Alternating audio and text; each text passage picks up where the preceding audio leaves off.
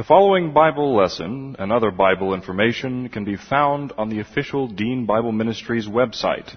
That's found at www.deanbible.org. That's www.deanbible.org. Dr. Dean is the pastor of West Houston Bible Church. And now, here's Dr. Dean with the Bible lesson. Before we get started, let's make sure we're in fellowship. Have a few moments of silent prayer. Make sure we're filled with the Spirit, ready to study God's Word. Let's pray.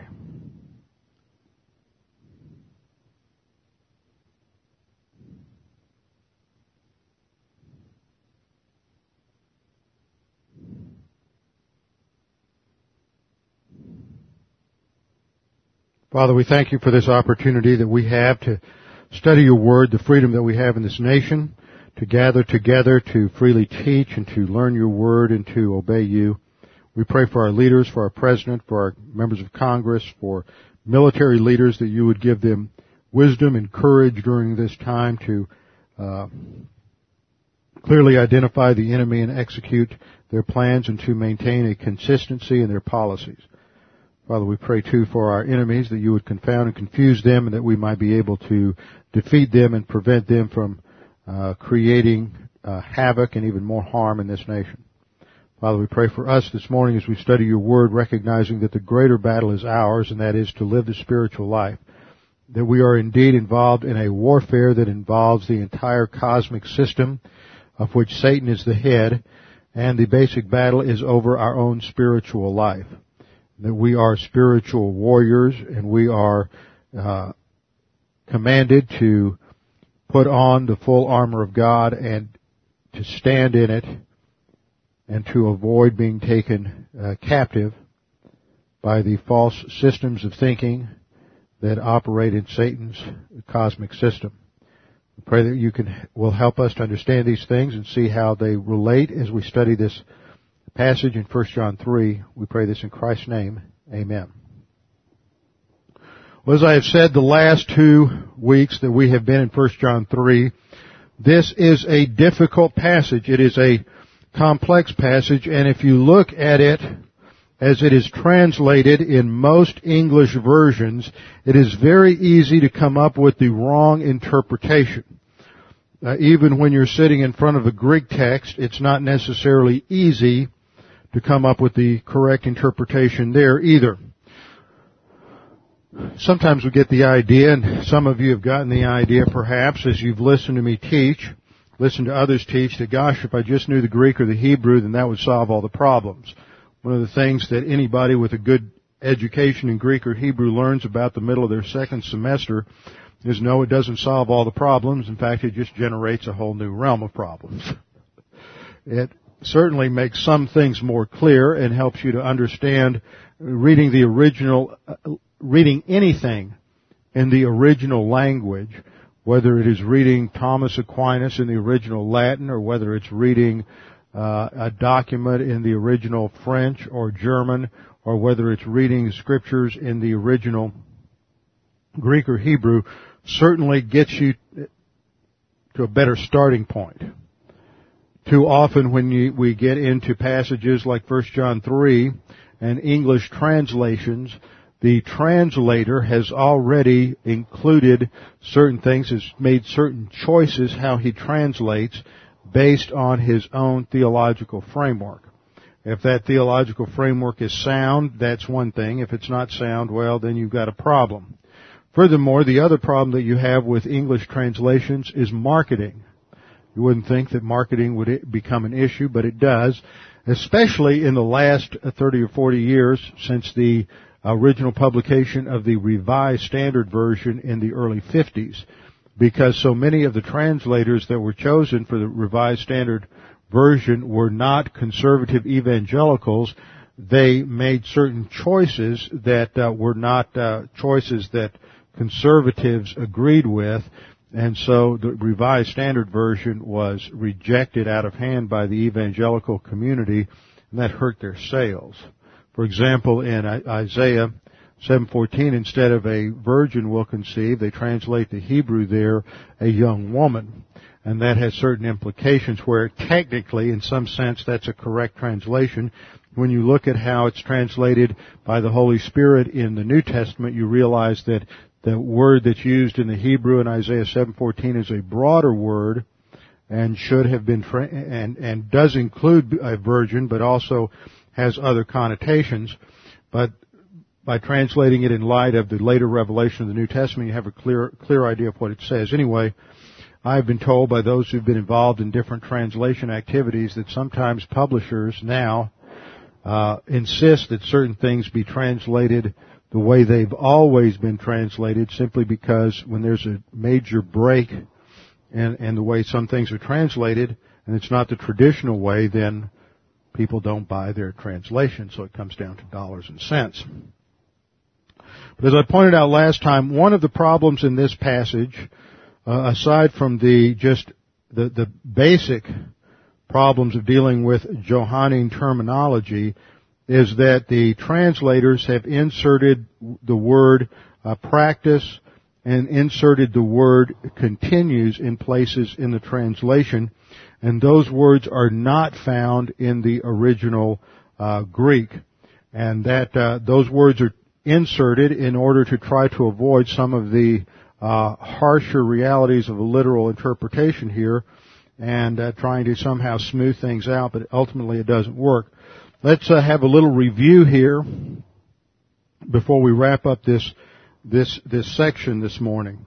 First of all, I think it's important for us to go back and understand the basic framework we have to use to teach this. This is a framework that we have built consistently, looking at passages in Paul, passages that we studied on the spiritual life in Romans 6 through 8, passages we studied in the Upper Room Discourse in John chapter 13 through 17. So this isn't something that is just the diagram that we're all familiar with the two circles describing the spiritual life is not something that's just sort of imposed on the text, something that we use, but something that is actually developed originally from the text, and then it helps us to understand and to have a sort of a greater perception of what's being said in these more difficult passages.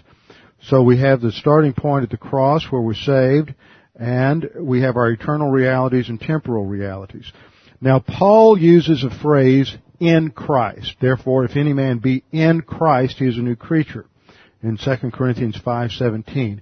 That phrase, in Christ, refers to our positional reality, that believers have a position in Christ. We're identified with Him in His death, burial, and resurrection.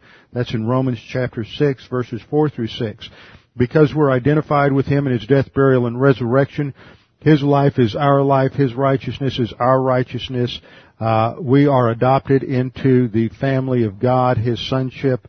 We partake of His sonship. We are heirs. We become heirs of God as He is an heir of God. All of these are our eternal realities that we have because of the identification with Christ, called the baptism by means of God the Holy Spirit. Now, Paul's use of in Christ is different from John's use of the phrase in Him. Now, it's easy to see why those two would become confused. But to understand what John means in this passage, when he uses the phrase in Him, we have to look at John's background. And for John, the background is the Upper Room Discourse, specifically the analogy of the vine that Jesus uses in John chapter 15. When Jesus was talking, He said that we should abide. He said, quote, "You abide in me. If you abide in me and I in you, then you will bear much fruit." Now, when Jesus is talking and He uses the first person singular, in me, this is not something unusual for Jesus. He said, the Father abides in me and I in Him. Well, it can't be, as one writer said, erroneously said, that abiding in Him, the phrase in me when Jesus speaks, is a forensic term. Now, that gets into technical vocabulary. For theologians, forensic is the term that is always associated with justification and salvation. Problem is, Jesus doesn't need to be saved to be with the Father. When Jesus uses that phrase, in me, in John, it always talks about His intimate fellowship with God. For Paul, in Christ is that forensic term. It talks about what happens to us at salvation, along with our justification in Christ. So we're placed in Christ for Paul at the instant of salvation, but Jesus is talking about something else when he says, abide in me. He's talking about a more intimate, ongoing relationship. Now, if you or I are talking about what Jesus said as a third person party, we would not say, I could not stand up here and say, abide in me, because you don't need to abide in me. I will have to say, quoting, in reference to what Jesus said, we're to abide in Him. Now, as soon as I say we're to abide in Him or abide in Christ, I'm using a third-person term there, a third-person reference that sounds like Paul. But see, the original is that I'm building that sentence on is from John 15, Jesus' statement, abide in me. Therein lies the point of confusion. When John talks about the fact that we are to abide in Christ, and this is the major command, starting back in 2:28, little children, abide in Him. Notice John never uses the phrase in Christ. He's always uses the phrase in Him. So we make this distinction between Paul's in Christ and John's in Him. John's in Him is related to abiding. It is abiding in Him in 1 John 2:28. In 2:28. In 1 John 3:6, it's whoever abides in Him. In 1 John 3:14, it's the one who does not love his brother abides in death. And then in verse 15, whoever hates his brother is a murderer, and you know that no murderer has eternal life, abiding in him. And that the love of God is supposed to abide in the believer. In verse 17, he uses this word abiding again and again and again. And to understand what abiding means, we have to go back to John 15. Abiding is a relational term. If you take abiding as related to salvation, then you end up with some serious problems theologically. And this is why those who have taken 1 John, have taken abiding in 1 John to refer to salvation, end up with extreme difficulties, because it looks like many people who believe in Christ aren't really saved. It looks like if you're in Christ, if you're a believer, you can't sin or shouldn't sin, and if you do sin, you weren't really saved. They end up getting into a number of problems simply because they have misunderstood this key term in John's theology.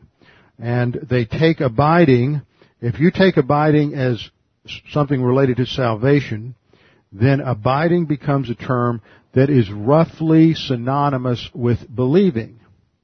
Now, Jesus makes the statement, if you abide in me, and my words abide in you. He also makes the statement, abide in me and I in you. Now, if you do a simple word substitution of faith for abide, where Jesus would say, you believe in me and I believe in you, that doesn't make sense. Or if you believe in my word and my word believes in you, well, His word can't believe in us. It becomes clear from doing simple word substitution that abide cannot be a term synonymous with belief, because it doesn't work. It renders these other statements somewhat nonsensical. And I don't have time to go through the in-depth study I did on that, which we did back when I covered John 15, but we have to take the conclusions from that study in John 15 and apply them here, that whoever abides has to do with the ongoing relationship with Christ. This, we saw, is tantamount to the term that Paul uses in Galatians 5:16, walking by the Holy Spirit. Because Jesus says in John 15, the sole and necessary condition to produce fruit is to abide in me. If you abide in me and my words abide in you, or if you abide in me and I in you, then you'll bear much fruit. In Galatians 5:16 through 25, it is walking by means of the Spirit that produces the fruit of the Spirit.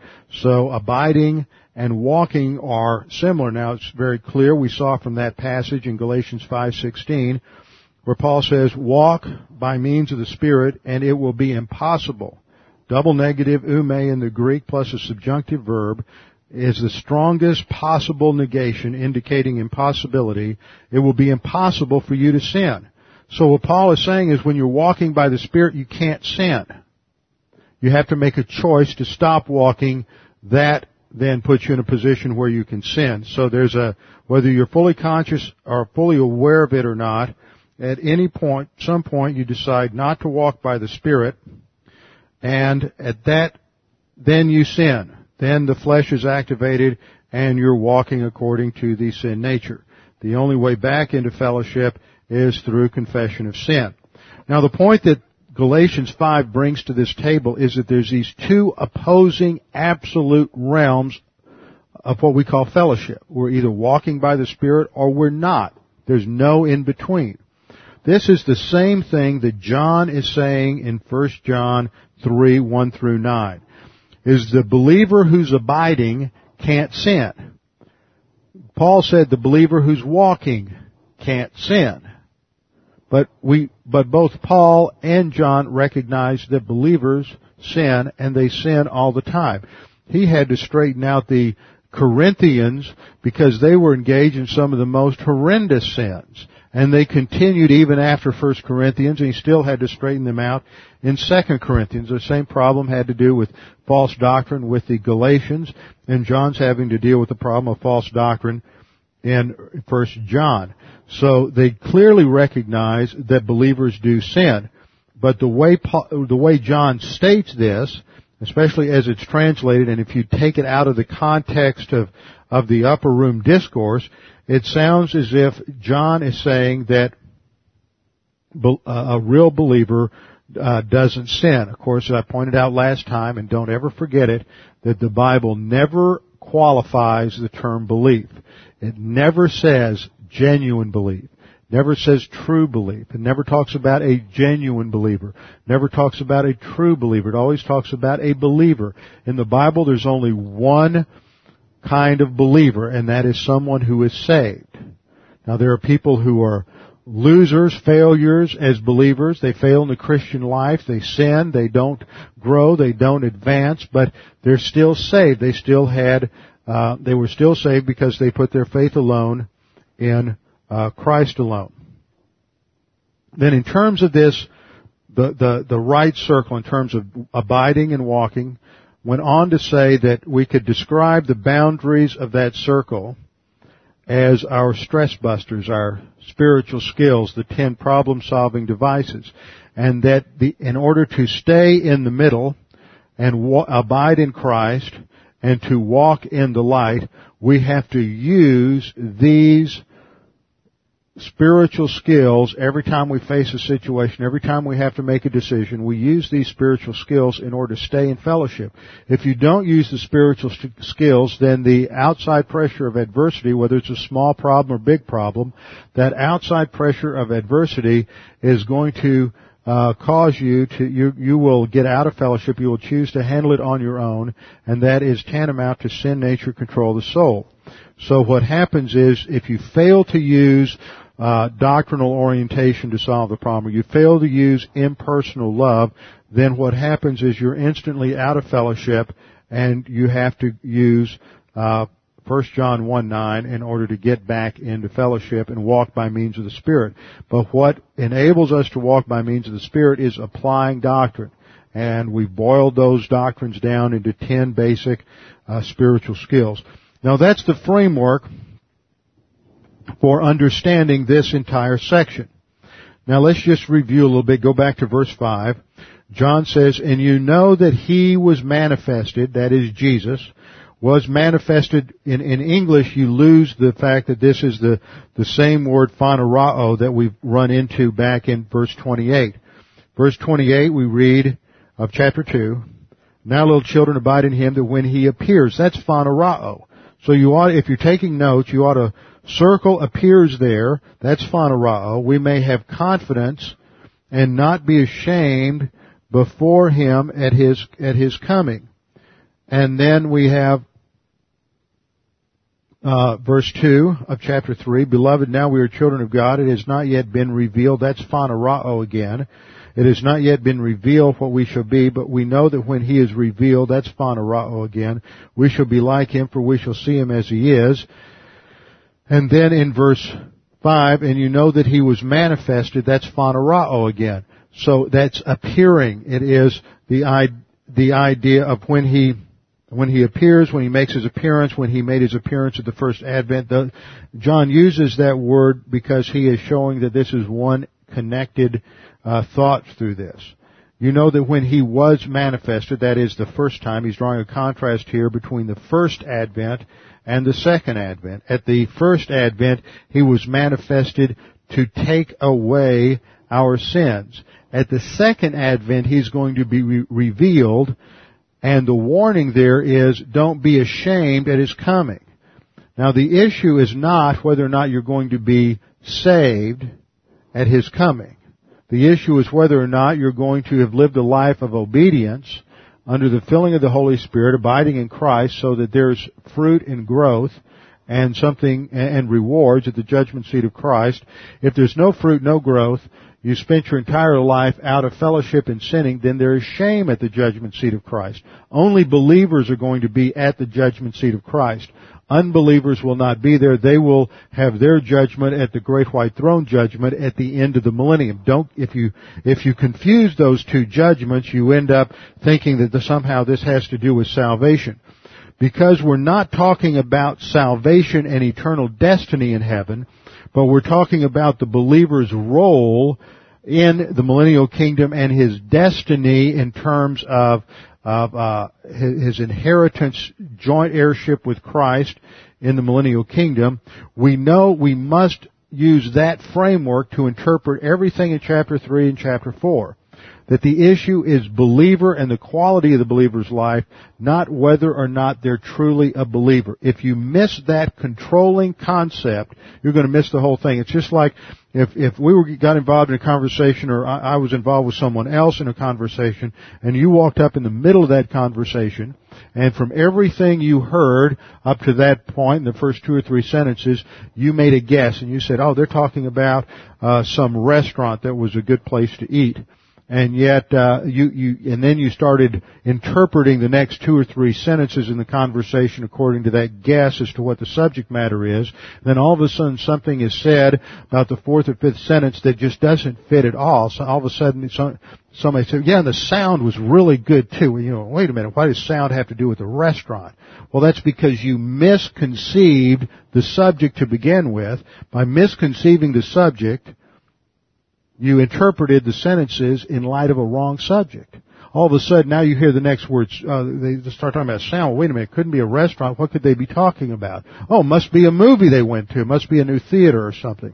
So now you realize you had the wrong subject, which led to a false interpretation. So once you understand what the correct subject matter is, then now everything that's said in the conversation makes sense.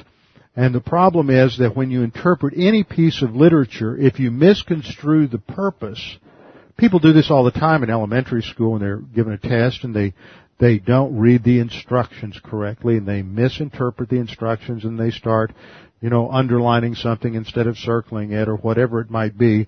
They end up making a poor grade. Now that's what happens. You misconstrue the subject of 1 John 2:28 to 4:19. As believer versus unbeliever, you're going to misinterpret these passages.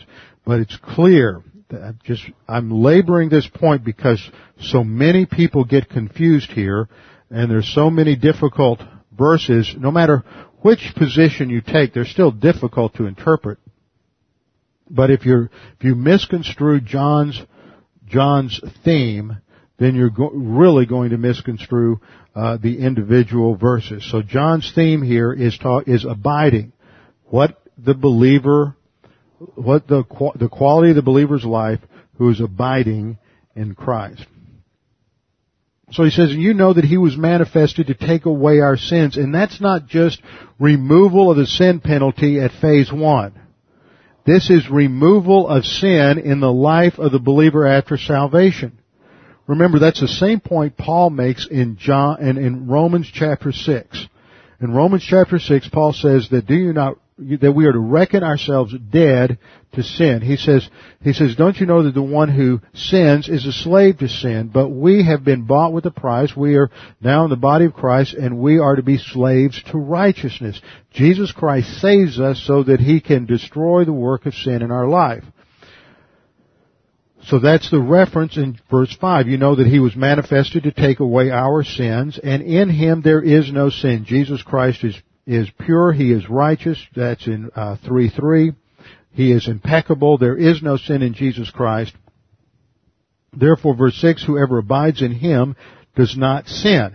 Now, if abide in there is belief in Christ, then it would be read, whoever believes in Him does not sin. That's patently false. That's a contradiction to what John says in 1 John chapter 1, verses 6 through 10. There he clearly recognizes that believers sin. Now, I think that perhaps I don't have... I don't know if I'm looking at two different English versions up here because I want to make sure that you correct your translations where I need to.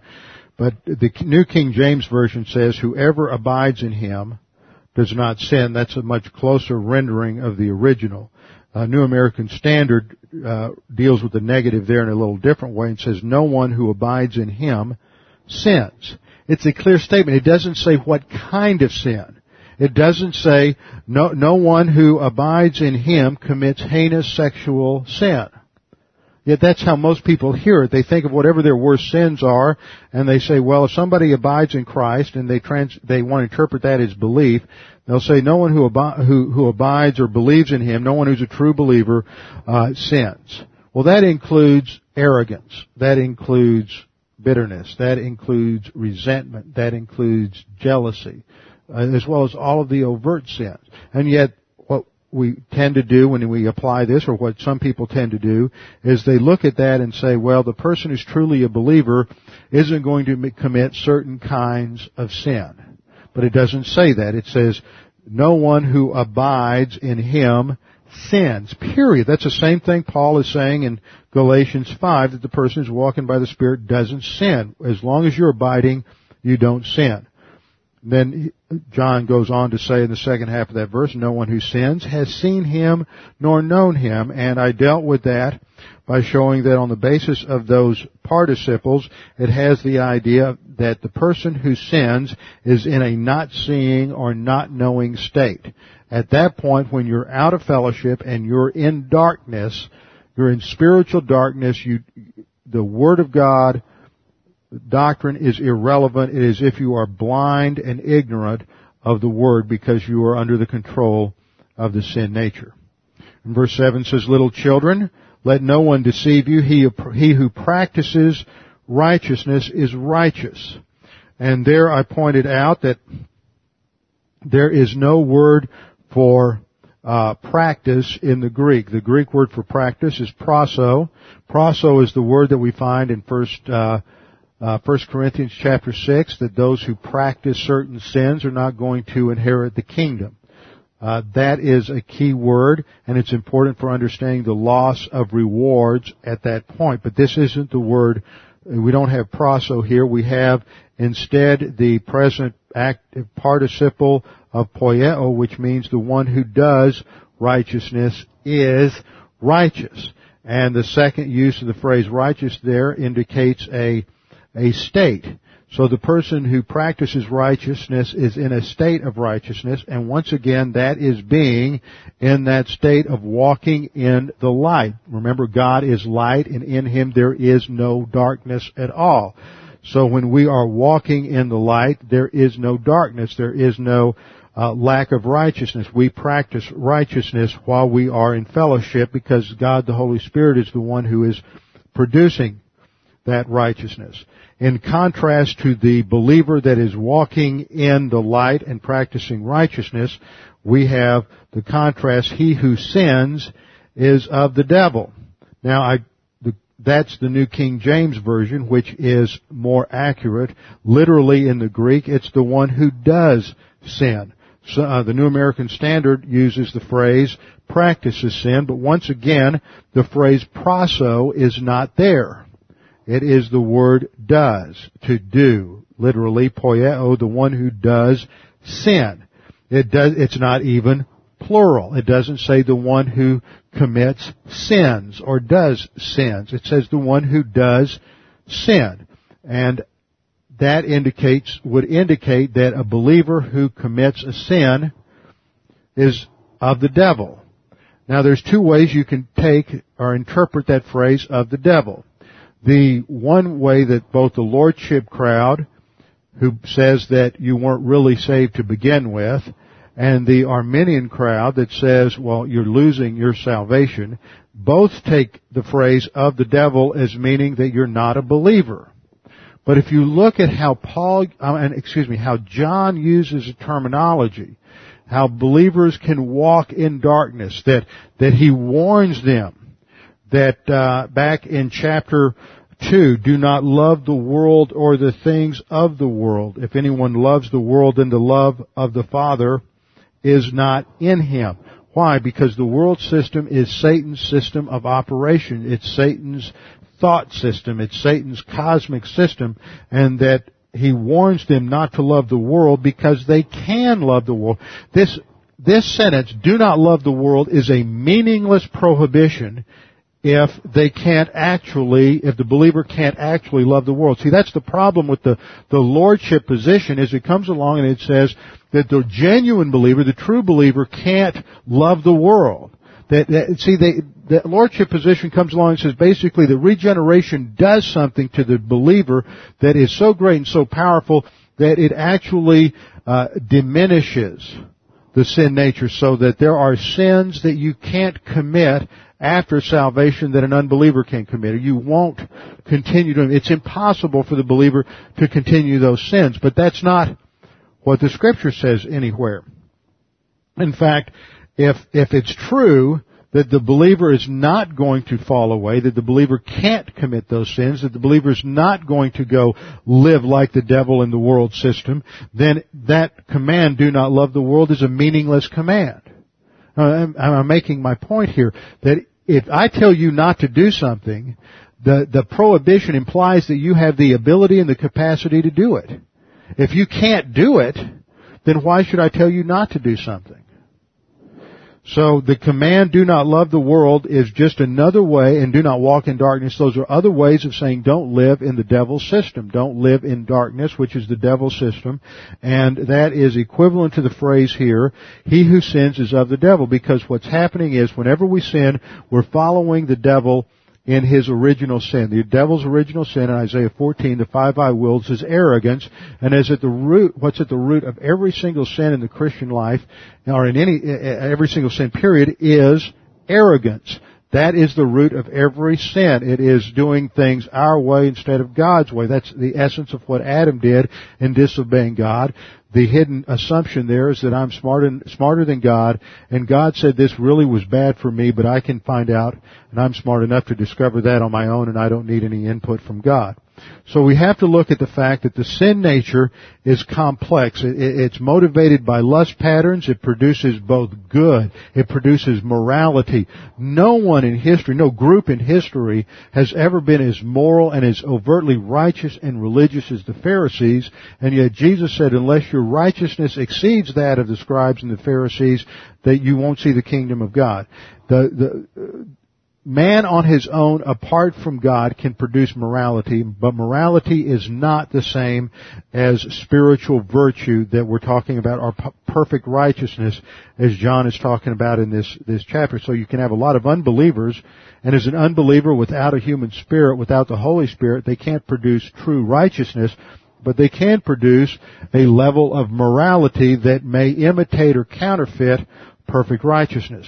The sin nature also produces personal sins, and it produces trends in two opposite areas. The first is towards asceticism and legalism, which leads to moral degeneracy, and the second is in the realm of licentiousness, lasciviousness, and antinomianism, which leads to immoral degeneracy. So when we look at the sins that the sin nature produces, it can produce many good things. It can produce religion. It can produce religious morality and ritual. And yet that still comes from the sin nature. Yet that's not the kind of thing that most people think of when they read in verse 8, he who sins is of the devil. That means a pastor who is teaching a works salvation but is very moral and of course has a religious job and is a member of a well-respected denomination and believes the Bible is the Word of God, if he's teaching works, then he is sinning. That means he's of the devil and he's not saved. But you won't find anybody who'll go that far, because generally our thinking about sin is very superficial and unrealistic. And we tend to focus on overt sins and horrible sins and sins that shock and offend everybody. And we don't talk about the sins that everybody has that are much more subtle and not quite so obvious. So John says in 1 John 3:8, the one who does sin, literally. Singular of sin. It's the accusative singular of sin. So it's the one who does sin is of the devil. For the devil has sinned from the beginning. That's his point. You are just imitating the devil every time you sin. You're living in the cosmic system. You're out of fellowship. You're walking according to the sin nature. The Son of God appeared. There's that word again. It's phanerao. It's the same word that we have back in verse 5. Here he says, the Son of God was manifested. For consistency's sake, let's use the word appear. The Son of God appeared that he might destroy the works of the devil. Verse 5 it said, he appeared to take away our sins. You see what the parallel is here. To take away our sins isn't paying the penalty for our sins at the cross. It's taking away the authority of sin in phase 2. Remember, phase 1, we're freed from the penalty of sin. But in phase 2, we're freed from the power of sin. As we study the Word and apply it in our lives, we realize in our experience freedom from the tyranny of the sin nature. That's why Jesus says, if you know the truth, that is Bible doctrine, the truth will set you free. It is only on the basis of applying doctrine that we're set free. Free from what? Free from that tyranny of the sin nature. Its ultimate authority is broken at salvation, but we don't realize it in our daily experience until we take the Word of God and apply it to each and every situation in terms of those 10 spiritual skills or 10 problem-solving devices. So John says, let no one deceive you. He practices righteousness is righteous just as he is righteous. When we're abiding in him, we have the same, it produces that level of spiritual integrity that can only be produced by the Holy Spirit. This is why it's different from morality. Don't be distracted by the fact that there are many moral people and religious people, but that's not righteousness. We have to maintain something. We're going to see two things in this passage. The emphasis on perfect righteousness and the emphasis on love. And the unbeliever can produce a measure of morality, in some cases incredible morality that makes many believers, makes many believers look like unbelievers. But also a love that is distinct.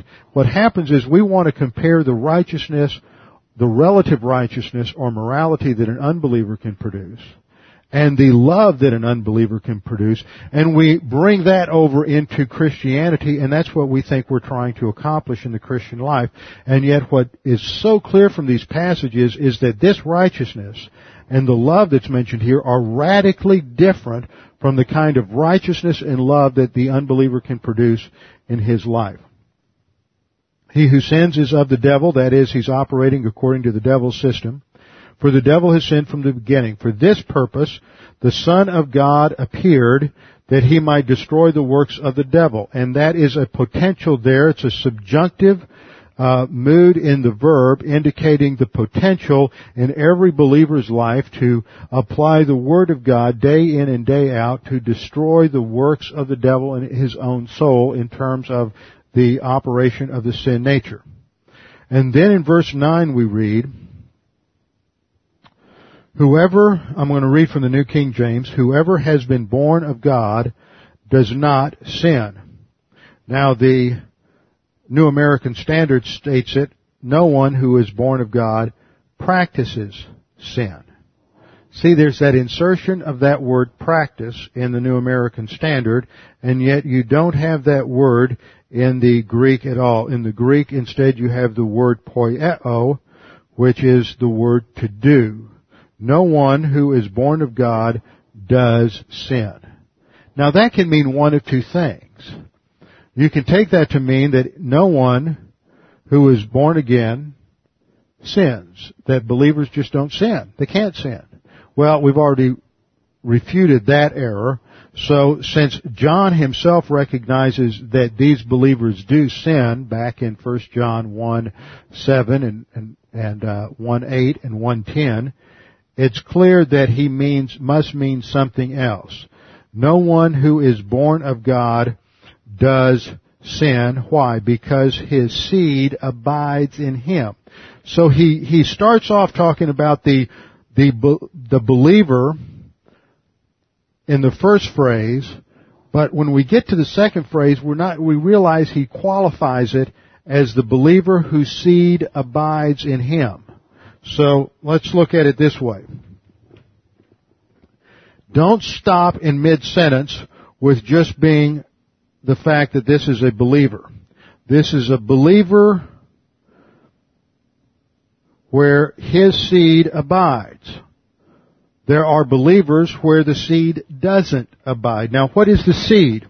Some have suggested that the seed is the Holy Spirit. Others suggest it's Jesus Christ. But the passage here never tells us what the seed is. But we do have seed in other passages of the New Testament, and it is the gospel or the Word of God. For example, 1 Peter 1:23 states, "For you have been born again, not of seed which is perishable, but imperishable, that is, through the living and abiding Word of God." In Matthew chapter 13, where you have the parable of the sower comes along and casts the seed onto the ground, and the seed is defined in context as the Word of God. Furthermore, Jesus said in John 15:4 and 5, "Abide in me and I in you. As the branch cannot bear fruit of itself unless it abides in the vine, so neither can you unless you abide in me. I am the vine, you are the branches. He who abides in me and I in him, he bears much fruit, for apart from me you can do nothing." And then in verse 7 he says, "If you abide in me and my words abide in you, ask whatever you wish and it shall be done unto you." So this gives us a twofold direction of abiding. Not only does the believer abide in Christ, but then Christ and His Word abides in the believer. So this happens at the same time. So when we're abiding in Him, at the same time He's abiding in us and His Word's abiding in us, and that means it is being productive because we're walking by the Holy Spirit. When we're out of fellowship, His Word is not abiding in us, we're not abiding in Him, and He's not abiding in us. He is indwelling us, but He's not abiding. Remember, this is talking about abiding is a word that emphasizes intimate relationship or fellowship. It indicates that when we're in fellowship with God, there is a mutual abiding that takes place. So when John talks here, he says literally it is all who are born of God do not do sin. All who are born from God do not do sin because His seed abides in him. Well, he's not just talking about a simple believer, he's talking about a believer who is abiding, whose seed abides, and in that state, he cannot sin. Literally, he is not able to sin, and it is the negative ou plus the phrase dunamis, which means not able to, and excludes any possibility of being able to sin. And it doesn't qualify the sin. It means, once again you have two options. Either John is contradicting himself and saying now that the believer can't sin at all, or he is saying something more than that the believer in a position of abiding, where the Word's abiding in him, can't sin because he is born from God. He is, and it's a perfect tense.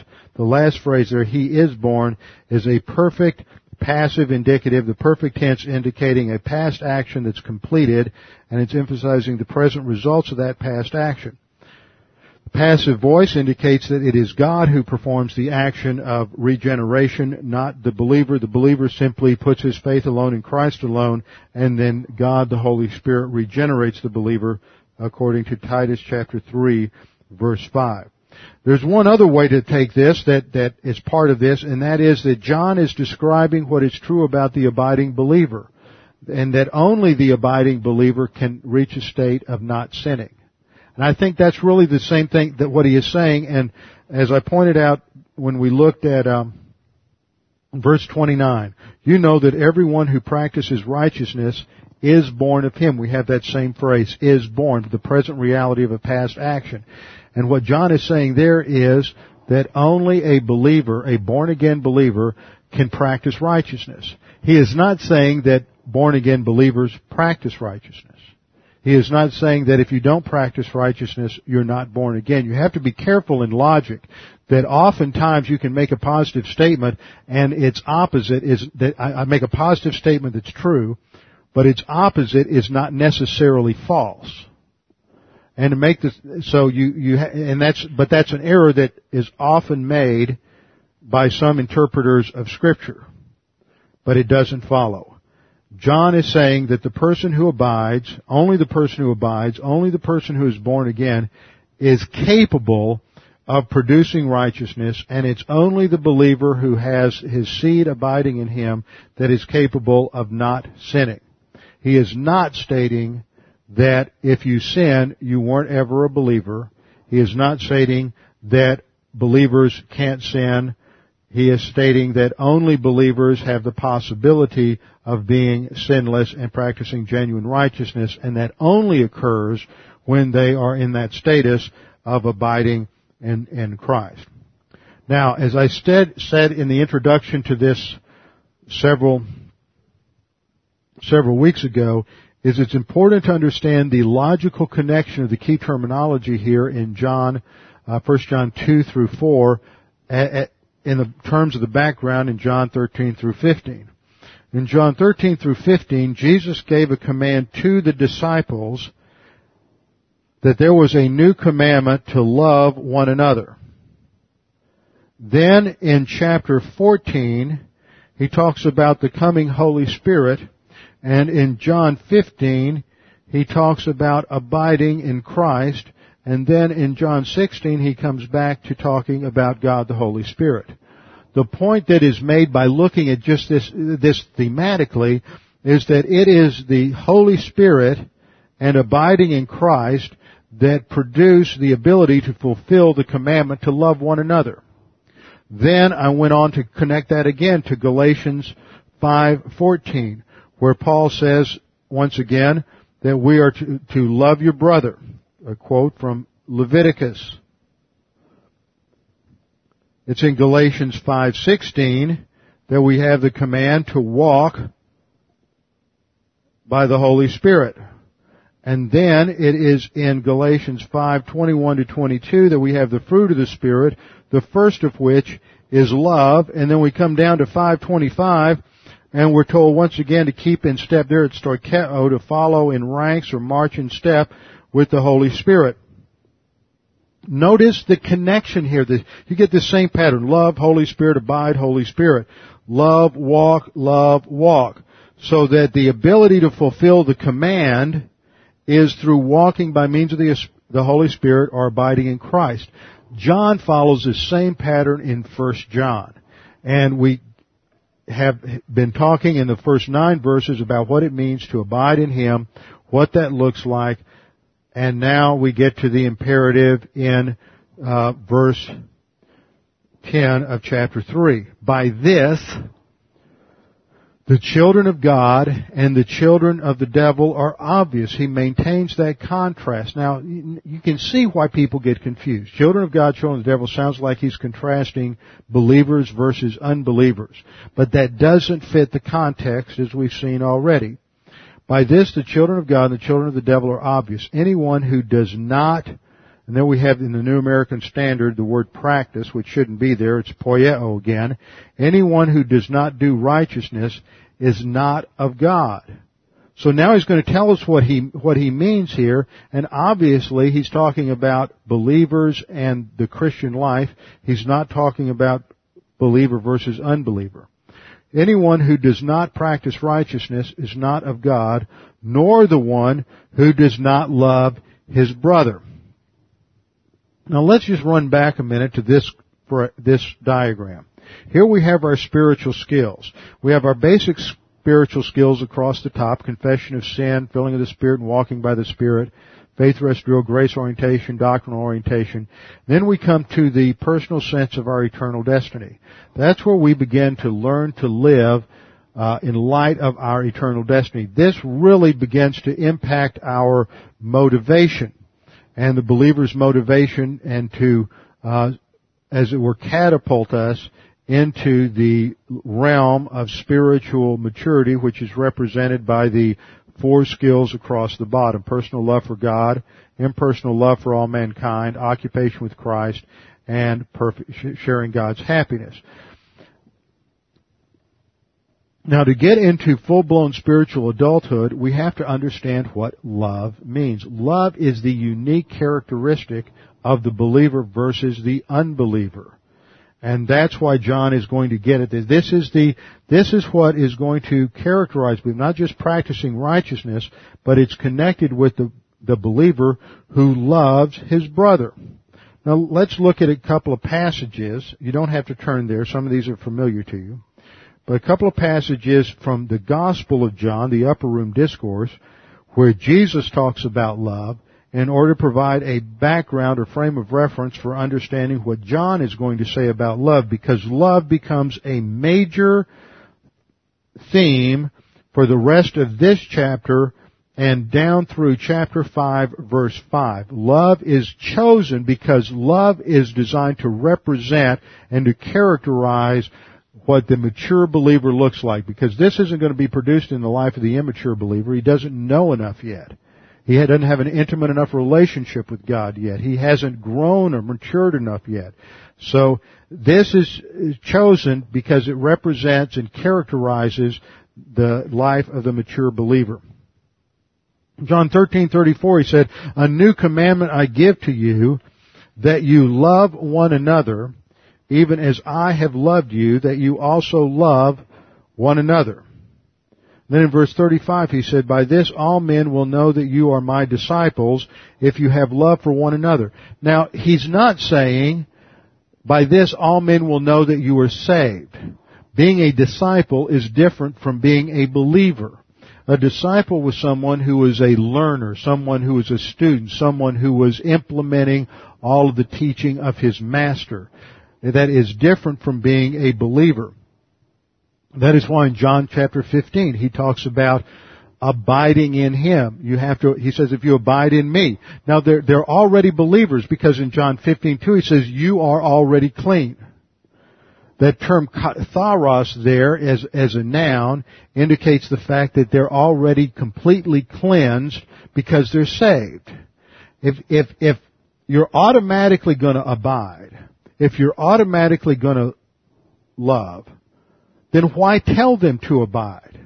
He recognizes they're already believers, but he says, you're already believers, now you have to do this, and this is addressed to your volition. Maybe you will, and maybe you won't. If you abide, you'll produce love. If you don't abide, you won't produce love.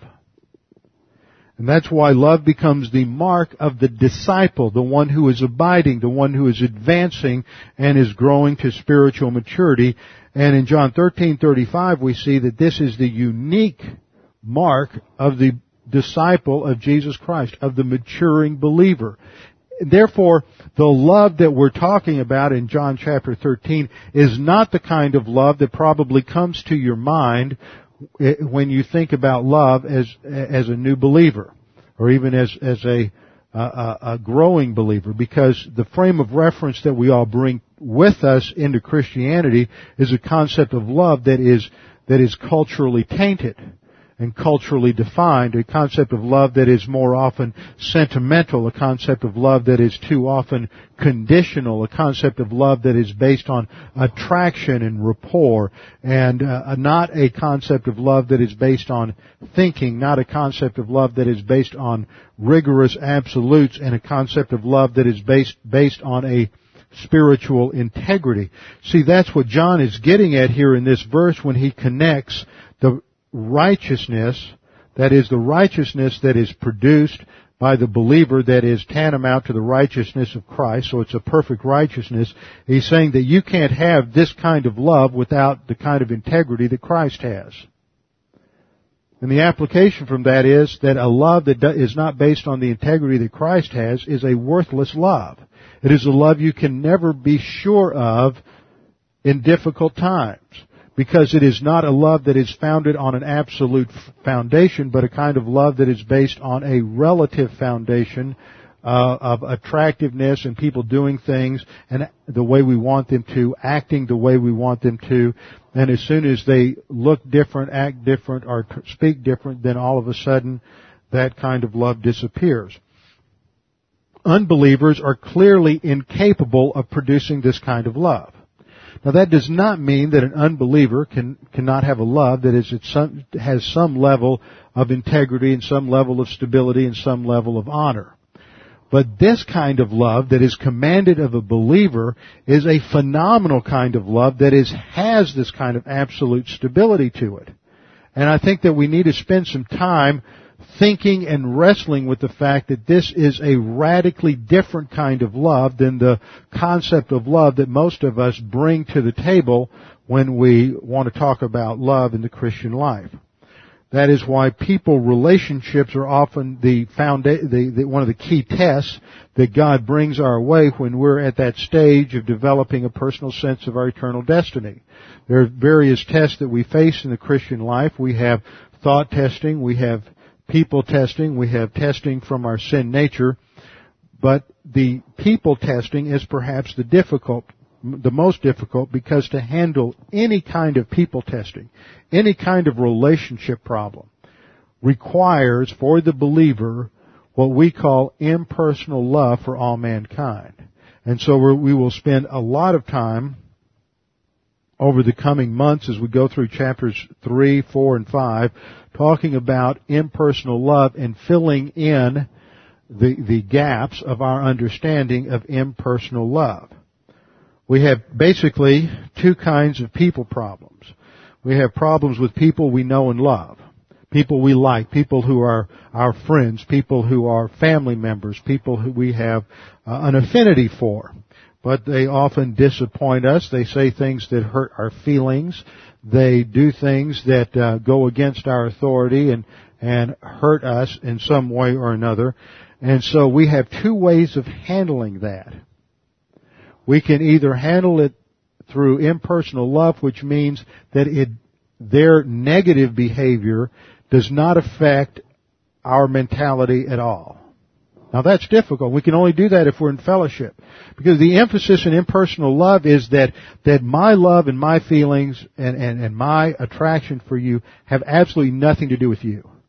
Nothing to do with the object of love.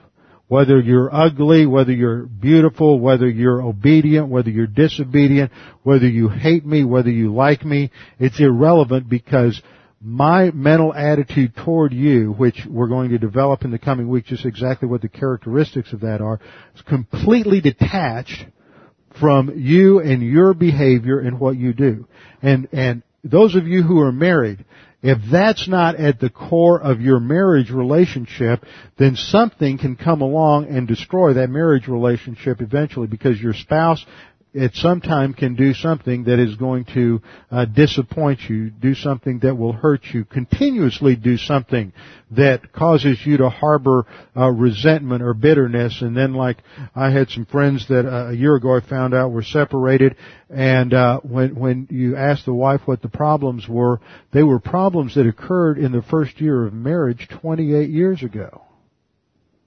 And without doctrine, you don't understand how to let that go. And you have to understand how to let it go. See, there's two ways to let it go. There's the human viewpoint way, which the unbeliever can do, and that is just to ignore it or suppress it or use some other human viewpoint problem-solving device that causes you ultimately to be a hypocrite.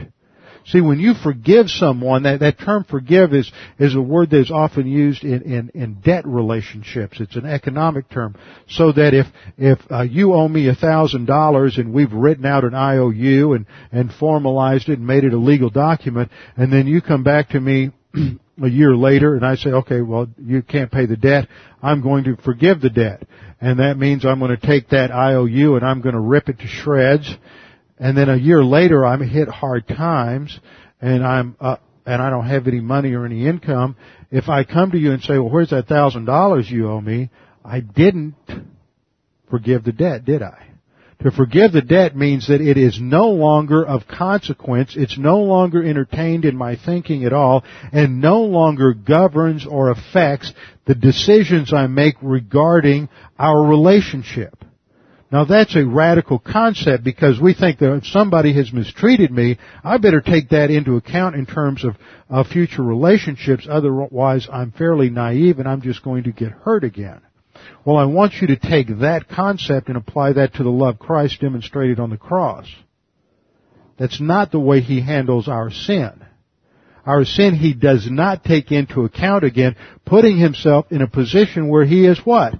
Vulnerable again to being disappointed and offended and hurt again, using that in an anthropopathic concept.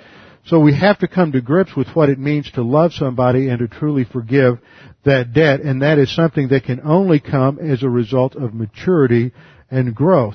If we take it in terms of an absolute that every believer is going to do that, and if he doesn't do it at all, he's not a believer, that's the kind of thing that the lordship or even the Arminian interpretation of this verse leads to. And that is completely divorced from reality and doesn't take into account the fact that we all fail, we all sin, and God has not removed the sin nature from us at the point of salvation. That is why John reinforces this in verse 11 by saying, this is the message that you heard from the beginning. From the beginning there is the beginning of Jesus' teaching, the beginning of the church age, going back to the upper room discourse, not from the beginning of time, not from the beginning of the Old Testament. Remember, in the Old Testament, the command was love your neighbor as yourself. Jesus said, love your brother as I have loved you. Now there's a big difference between those two, and we've studied them, that the Old Testament concept was, the analogy was as yourself, and it was directed towards your neighbor who is anybody.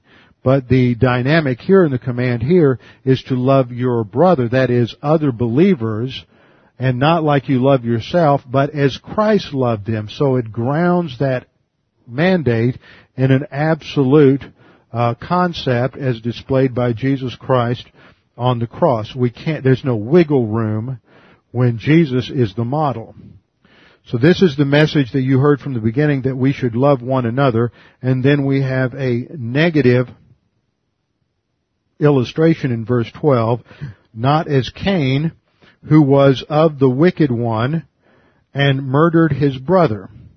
See, murder is the ultimate result of mental attitude sins of resentment, hatred, revenge motivation, and that is just the opposite of love. So John uses this extreme example because it is the product, murder is the product of the act of not loving. So Cain is focused on himself. See, the difference is if you're self-absorbed, if you're oriented to what's going on in your life, then you can't ever love anyone. And that's true of the kind of love that every unbeliever has, is a pseudo-love that's based ultimately on arrogance and on self-gratification. It can't be otherwise for the unbeliever because he doesn't have the Holy Spirit to produce this kind of love.